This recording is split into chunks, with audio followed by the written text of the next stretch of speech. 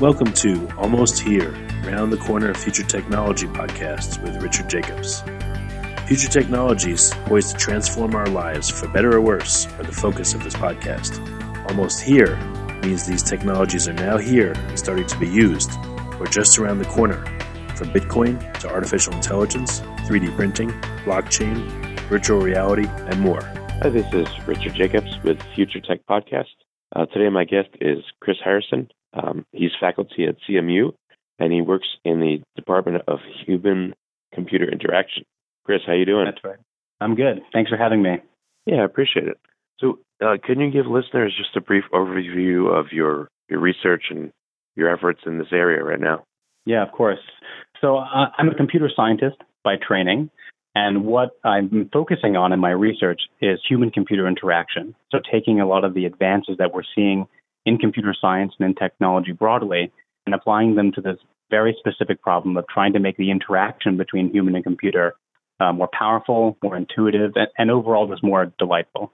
So specifically, let's drill down a little bit. What are you working on right now? What kind of project or projects? So we're doing many things in the lab. It's hard to characterize the big umbrella because we have many ongoing threads. But some major ones include thinking beyond our current multi-touch devices. What does multi-touch 2.0 look like?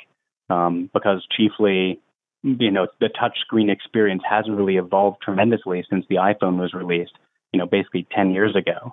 And so we're trying to think about what's the next step in that evolution where we get to use our hands in even richer ways. There's another really significant thread, which is looking at how we can bring touch interactivity to more aspects of our lives. So not just the little rectangles that we might carry in our pockets or in our bags, but how do you drape touch interactivity across entire environments? For example, if your whole house, all the walls were multi-touch interactive, how would that change the experience? So are you saying that this will be a benefit to people to have more touch interaction, or is it just, hey, we've got to push this in some direction? I mean, so I would argue that voice? Yes. What about other types of interaction, or are you focused on touch? Do you see that that's going to be a really a better way to interact with things? Yeah, so there's a lot of different facets to your question, so I'll try to unpack that. So yeah, voice is great. It's great for certain things. It's sort of terrible for other things. So voice is definitely part of the ecosystem of ways we're going to interact with future technology, but I don't think it's the only way that we'll interact with it. There's something very nice about touch and very precise and continuous about touch that make it powerful, which is why you mostly are using your fingers for input on your smartphones and tablets and not voice. Voice is great for things like actions or discrete commands. So what time is it in Mumbai? What time is, where is the closest pizza parlor? Those kind of things, voice is really good. It's sort of Q&A. But anything that requires kind of manipulation or even creativity, like, for example, putting together a PowerPoint presentation or editing this podcast, that'd be really difficult to do with voice. It'd be very imprecise, and it'd probably take you many times longer. So touch and voice are not one's better than the other. They're just different, and it's important to recognize that they're different. With respect to the first part of your question, that why would we want to bring touch interactivity everywhere? Our smartphones, you might argue, are already disruptive enough. We're sitting at the dinner table and someone's whipping out their smartphone and sort of breaking from that social contract. And I think that's true, and there is a danger there. But I would also argue that if you look at the long-term trend of what bringing computing to ubiquity has done, so the fact that we have in our pockets access to the internet and telecommunications resources and ways to create information and retrieve it, is really powerful. And what we want to do is bring that even a step further so that it's much more like electric lighting is in your house, where it's just sort of in the ether. So I could walk up to any wall, and if I want to look at my calendar or look at what is sitting, what shows are available for streaming, I don't have to walk up to a special purpose, 7-inch diagonal screen, but instead I can just have that information right there on my coffee table, right there on the door of my refrigerator, right there on my kitchen countertop. So it's sort of taking it to the extreme where we want information, literally at our fingertips everywhere we are, in the same way that you can flip a light switch and you have light everywhere you are. Where do you think the preferred place to touch will be? What about your wrist? And how would this happen? How would you activate any surface, literally, to touch upon? Do you think it'll be someone's hand that they'll want to use, so they don't really have to go anywhere and touch any surface? Or do you think it'll be like, right, they're sitting on the couch and they just do it on the arm of the couch? Or how would that work? I think there's a couple technical possibilities. There's three main approaches. One is that what you just described, sort of on-body interaction, where we're co-opting the human body as the input surface. And I've done a lot of work in this area. So you could have touch and even projected graphics on your skin. So rather than having to carry around that little rectangle with you, you sort of just have your body almost like as a digital tattoo. But rather than actually doing it with something permanent, we can do this with very small projectors that are coming onto the market. Some of them are about the size of a sugar cube now and are approaching the feasibility of inclusion into smartwatches. And then from that smartwatch, or maybe doesn't have a screen on that smartwatch, instead it sort of projects out of both sides and it's illuminating both your forearm and your palm, and you can use that as a touchscreen. Another approach which we've been developing is this notion of kind of a light bulb 2.0.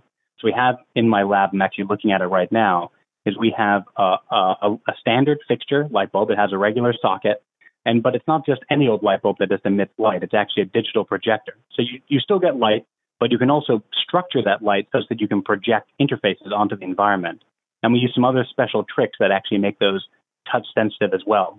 So this is something that you could, for example, buy a 5-pack of these Android-powered light bulbs, and you could replace the light bulbs, maybe in the recessed cans above your kitchen countertop, or maybe you buy one for your, for the desk lamp on your table at home. And then that whole table or that whole kitchen countertop is, for all intents and purposes, a multi-touch computer. The applications that are running on your countertop or on your wall or on your sofa, they don't know that they're running on a sofa. They think they're running on a tablet. All that can be hidden from them, so you can just run, Gmail right on your table, your Google Calendar right on your table. And then finally, the third option is sort of augmented reality, but not through projection, but with wearing something, sort of a Google Glass or Microsoft HoloLens style interaction. So it's totally virtual, and instead we're sort of putting the screen not on the environment, but right in front of your eye. And that would also unlock similar sort of ubiquitous computing experiences. That's pretty cool. Yeah, the light bulb one I've never heard of at all. That's interesting. Yeah, it's not science fiction. We have it running.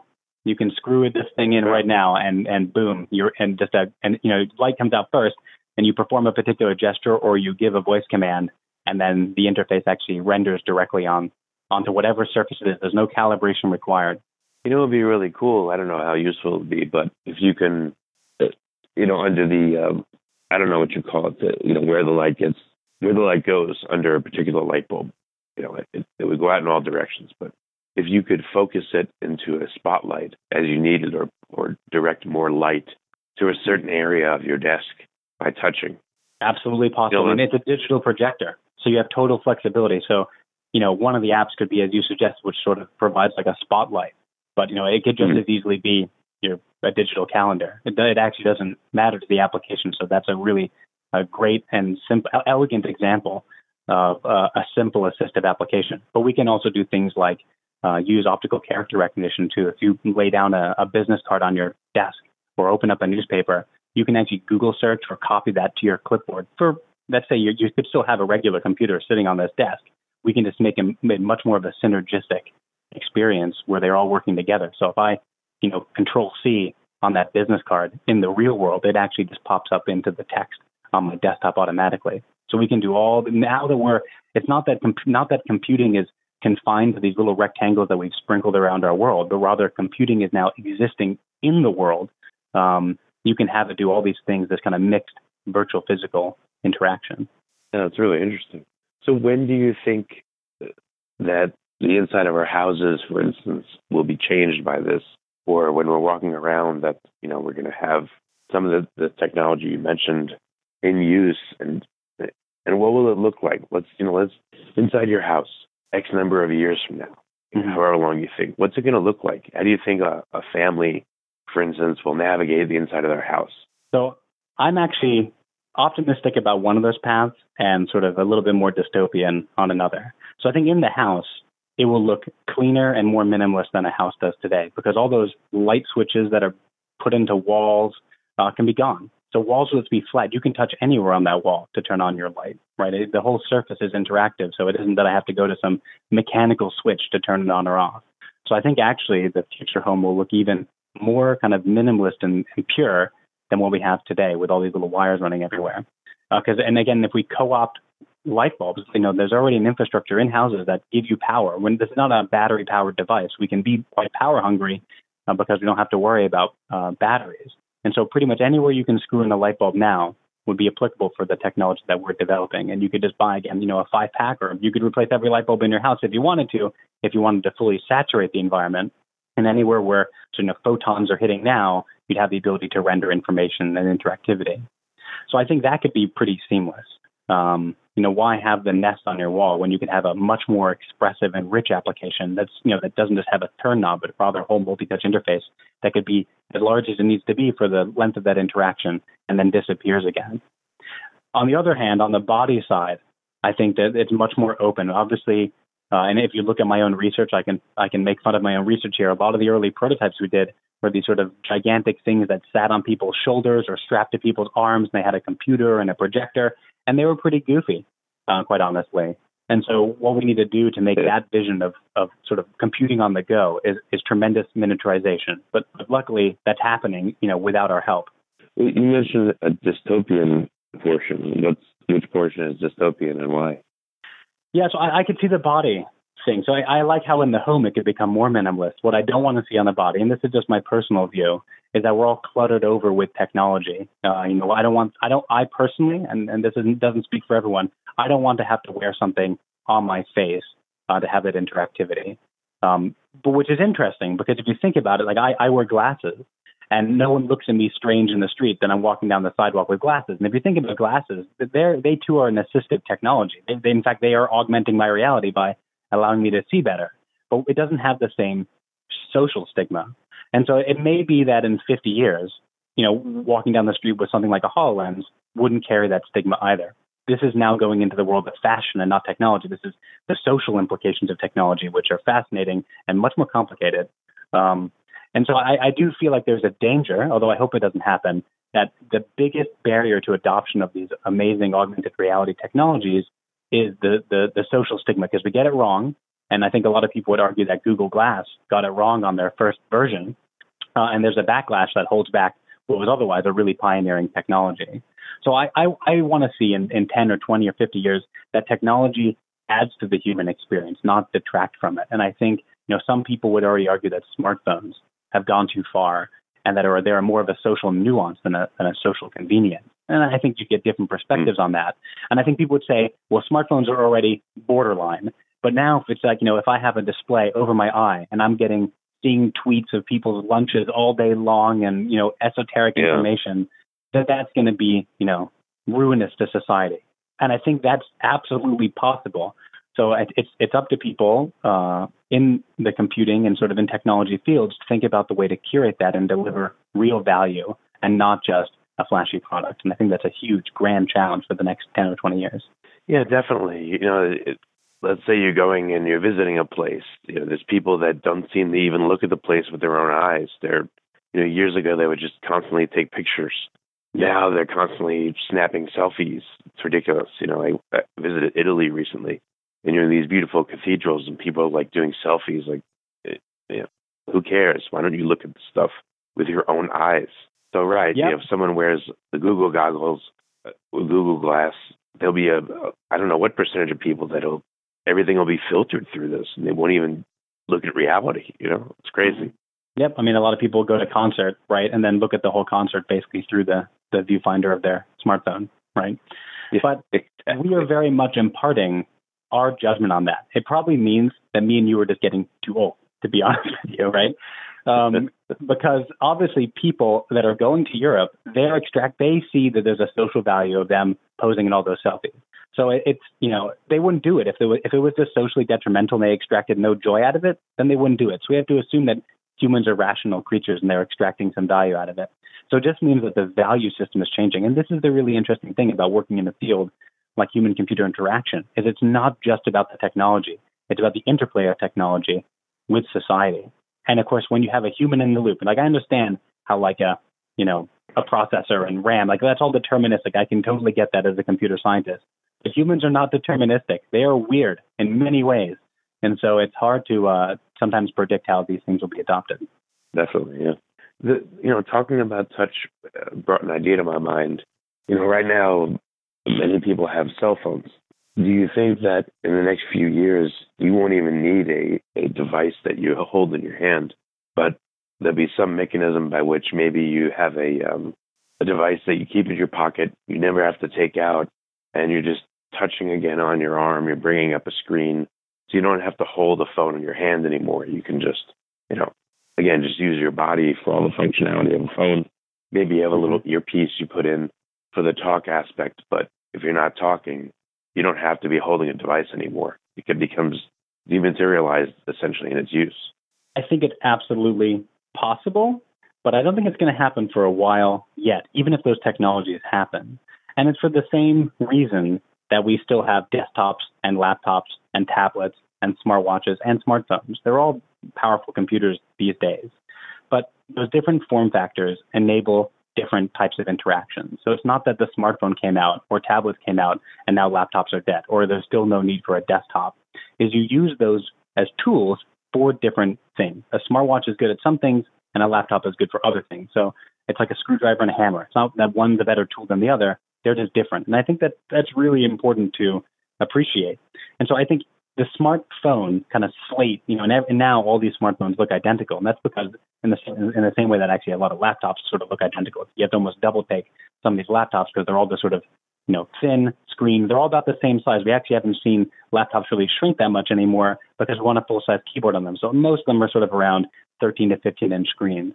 And smartphones are going through the same transition where they're all commoditizing to this very useful and very successful form factor. And so they will continue to get thinner and better battery life. But I actually think if I teleported you 10 years into the future, you would recognize what a smartphone would look like. In the same way, if we went back to 2007, we took someone from the iPhone 1 launch and we teleported them now and showed them an iPhone 8. They'd go, okay, yeah, like it looks the same. Obviously, it's thinner and it's like a nicer looking screen and I'm sure it's a lot faster. But is it really that different from the first iPhone? No, I think they wouldn't be like blown away, even though 10 years had passed. And I think if you teleported someone right now, 10 years into the future, yeah, it'd be a really slick-looking device. It'd be like totally bezel-less with like a 8K screen and all those, 20-megapixel camera, whatever. But I don't think it'd be something out of science fiction. I think what's going to happen that's more likely is what you say, which is that we'll get new devices in the same way that 20 years ago there was no real smartphones or tablets, and now we have added those to our arsenal. Not that laptops went away, we just have new categories of devices. And I think if we did teleport 10 years into the future, we might see something like a Google Glass or HoloLens or like a projected smartwatch where we have interactions on our skin and maybe AR interactions. But I don't think that we would necessarily lose the smartphone. I think that smartphones are really good at what they do. High quality images, obviously touching your fingers onto the screen, this notion of direct manipulation is really powerful. You don't get that in AR. You can sort of wave your hands around in the air, but so that's great for some things and terrible for others. It's sort of a theme that we've touched on a couple of times in this call. Interesting. Okay. Any other unusual applications that most of the public doesn't know about you see coming? The one great example was the light bulb with projectors in it. I thought that was pretty cool. Anything else that you're privy to that most people aren't? Trying to think about what we're working on in the lab right now. We are working on a digital paper application where we sort of purposely put ourselves into this really tight corner, which says, if we want to have paper be a touchscreen, you can't just make that $100 sheet of paper. That's how you do it right now. So how do you make a touchscreen that costs, whatever 1 cent more than your 1 cent piece of paper? So you still double the cost, which is not insignificant. But it makes it plausible that you could have paper not just be a writing surface, but, for example, automatically digitize your ink and send that to an email. Or, when you write a Post-it note, it also posts it to your to-do list automatically. Just paper, even though people have argued for a long time that we're achieving this paperless future, actually paper consumption has grown globally by quite a margin since the 1970s. So paper is still amazing for what it does. I use paper every day, despite being in a very highly technical place. So we've been working on a technology that lets us do extremely, ridiculously low-cost touch sensing, and we're applying that to paper. And it does seem to be successful, though I would honestly say we're probably more at the 10 cents per sheet range than the 1 cent per sheet range where we want to be. But nonetheless, that's still a lot better than $100. We're also doing a lot with we built a smartwatch just recently that actually can use a medical technique called tomography. This is what, like CAT scans and MRI machines use, that, they kind of circle your body, and then they can see inside of your body. They can see like the cross-section of your brain. And so me and one of my PhD students worked on a low-cost tomographic technology that you can wear on a smartwatch. And what it does is it actually lets you see inside your body. You can actually see a cross-section of your arm, of your wrist, while you're wearing the smartwatch. So it's actually it's sort of like an X-ray vision into your body. And obviously this has health implications, but what we used it for was gesture recognition, because we thought it's sort of silly that you have this smartwatch sitting on your wrist and it knows nothing about what your hands are doing, right? It doesn't know what gesture it's performing. It doesn't know what you're grabbing or anything. It's just basically, the current conception of smartwatches is that they're basically miniature smartphones that live on your wrist. And we totally disagree that that's the most exciting thing you can do with smartwatches. So we built this technology that actually lets us do gesture recognition in real time by actually compositing this cross-sectional view of your arm, but it doesn't do it with it's totally non-invasive. So that's sort of an interesting technology. In a non-invasive way. So it uses a very low current electrical signal. So the particular technique we use is called electrical impedance tomography. It basically is measuring the resistance between different parts of your skin.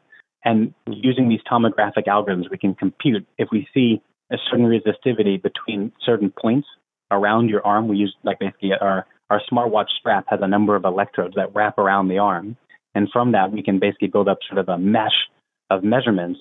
And then we can use some very powerful heavyweight algorithms to actually figure out what the inside of your arm must have looked like. And we can actually see all your muscles moving around and where your bones are. It's actually really neat to see this in real time. But this is about the same electrical current. So when you touch like a smartphone screen, the way it senses your position of your touch is you actually are sucking a little bit of current out of that touch screen. And we use about the same level of current as those techniques. Very interesting. All right. So I guess, last item, is there a spot where listeners can essentially find any more information about the projects you're working on as a resource, or perhaps get in touch with you about a collaborative project? Yeah, absolutely. So probably the best resource is to go to my personal webpage, which hosts all of my research, and that's chrisharrison.net. And there's a research tab, and if you go in there, all the projects that I've talked about so far are in some form posted there, and there's great videos that show all the touch tracking and light bulbs and so on. So I definitely encourage your listeners to go check that out. Okay. Well, Chris, great. Thank you so much for coming, and I really appreciate it. It's going to be really interesting with the stuff you're working on and what other places are working on in the near future. So thanks again. Yeah, thank you. You have been listening to Almost Here, Around the Corner Future Technology podcast with Richard Jacobs. Subscribe to this podcast, post a review to discover more future technologies that are poised to transform our lives for better or worse, such as Bitcoin, artificial intelligence, 3D printing, blockchain, virtual reality, and more.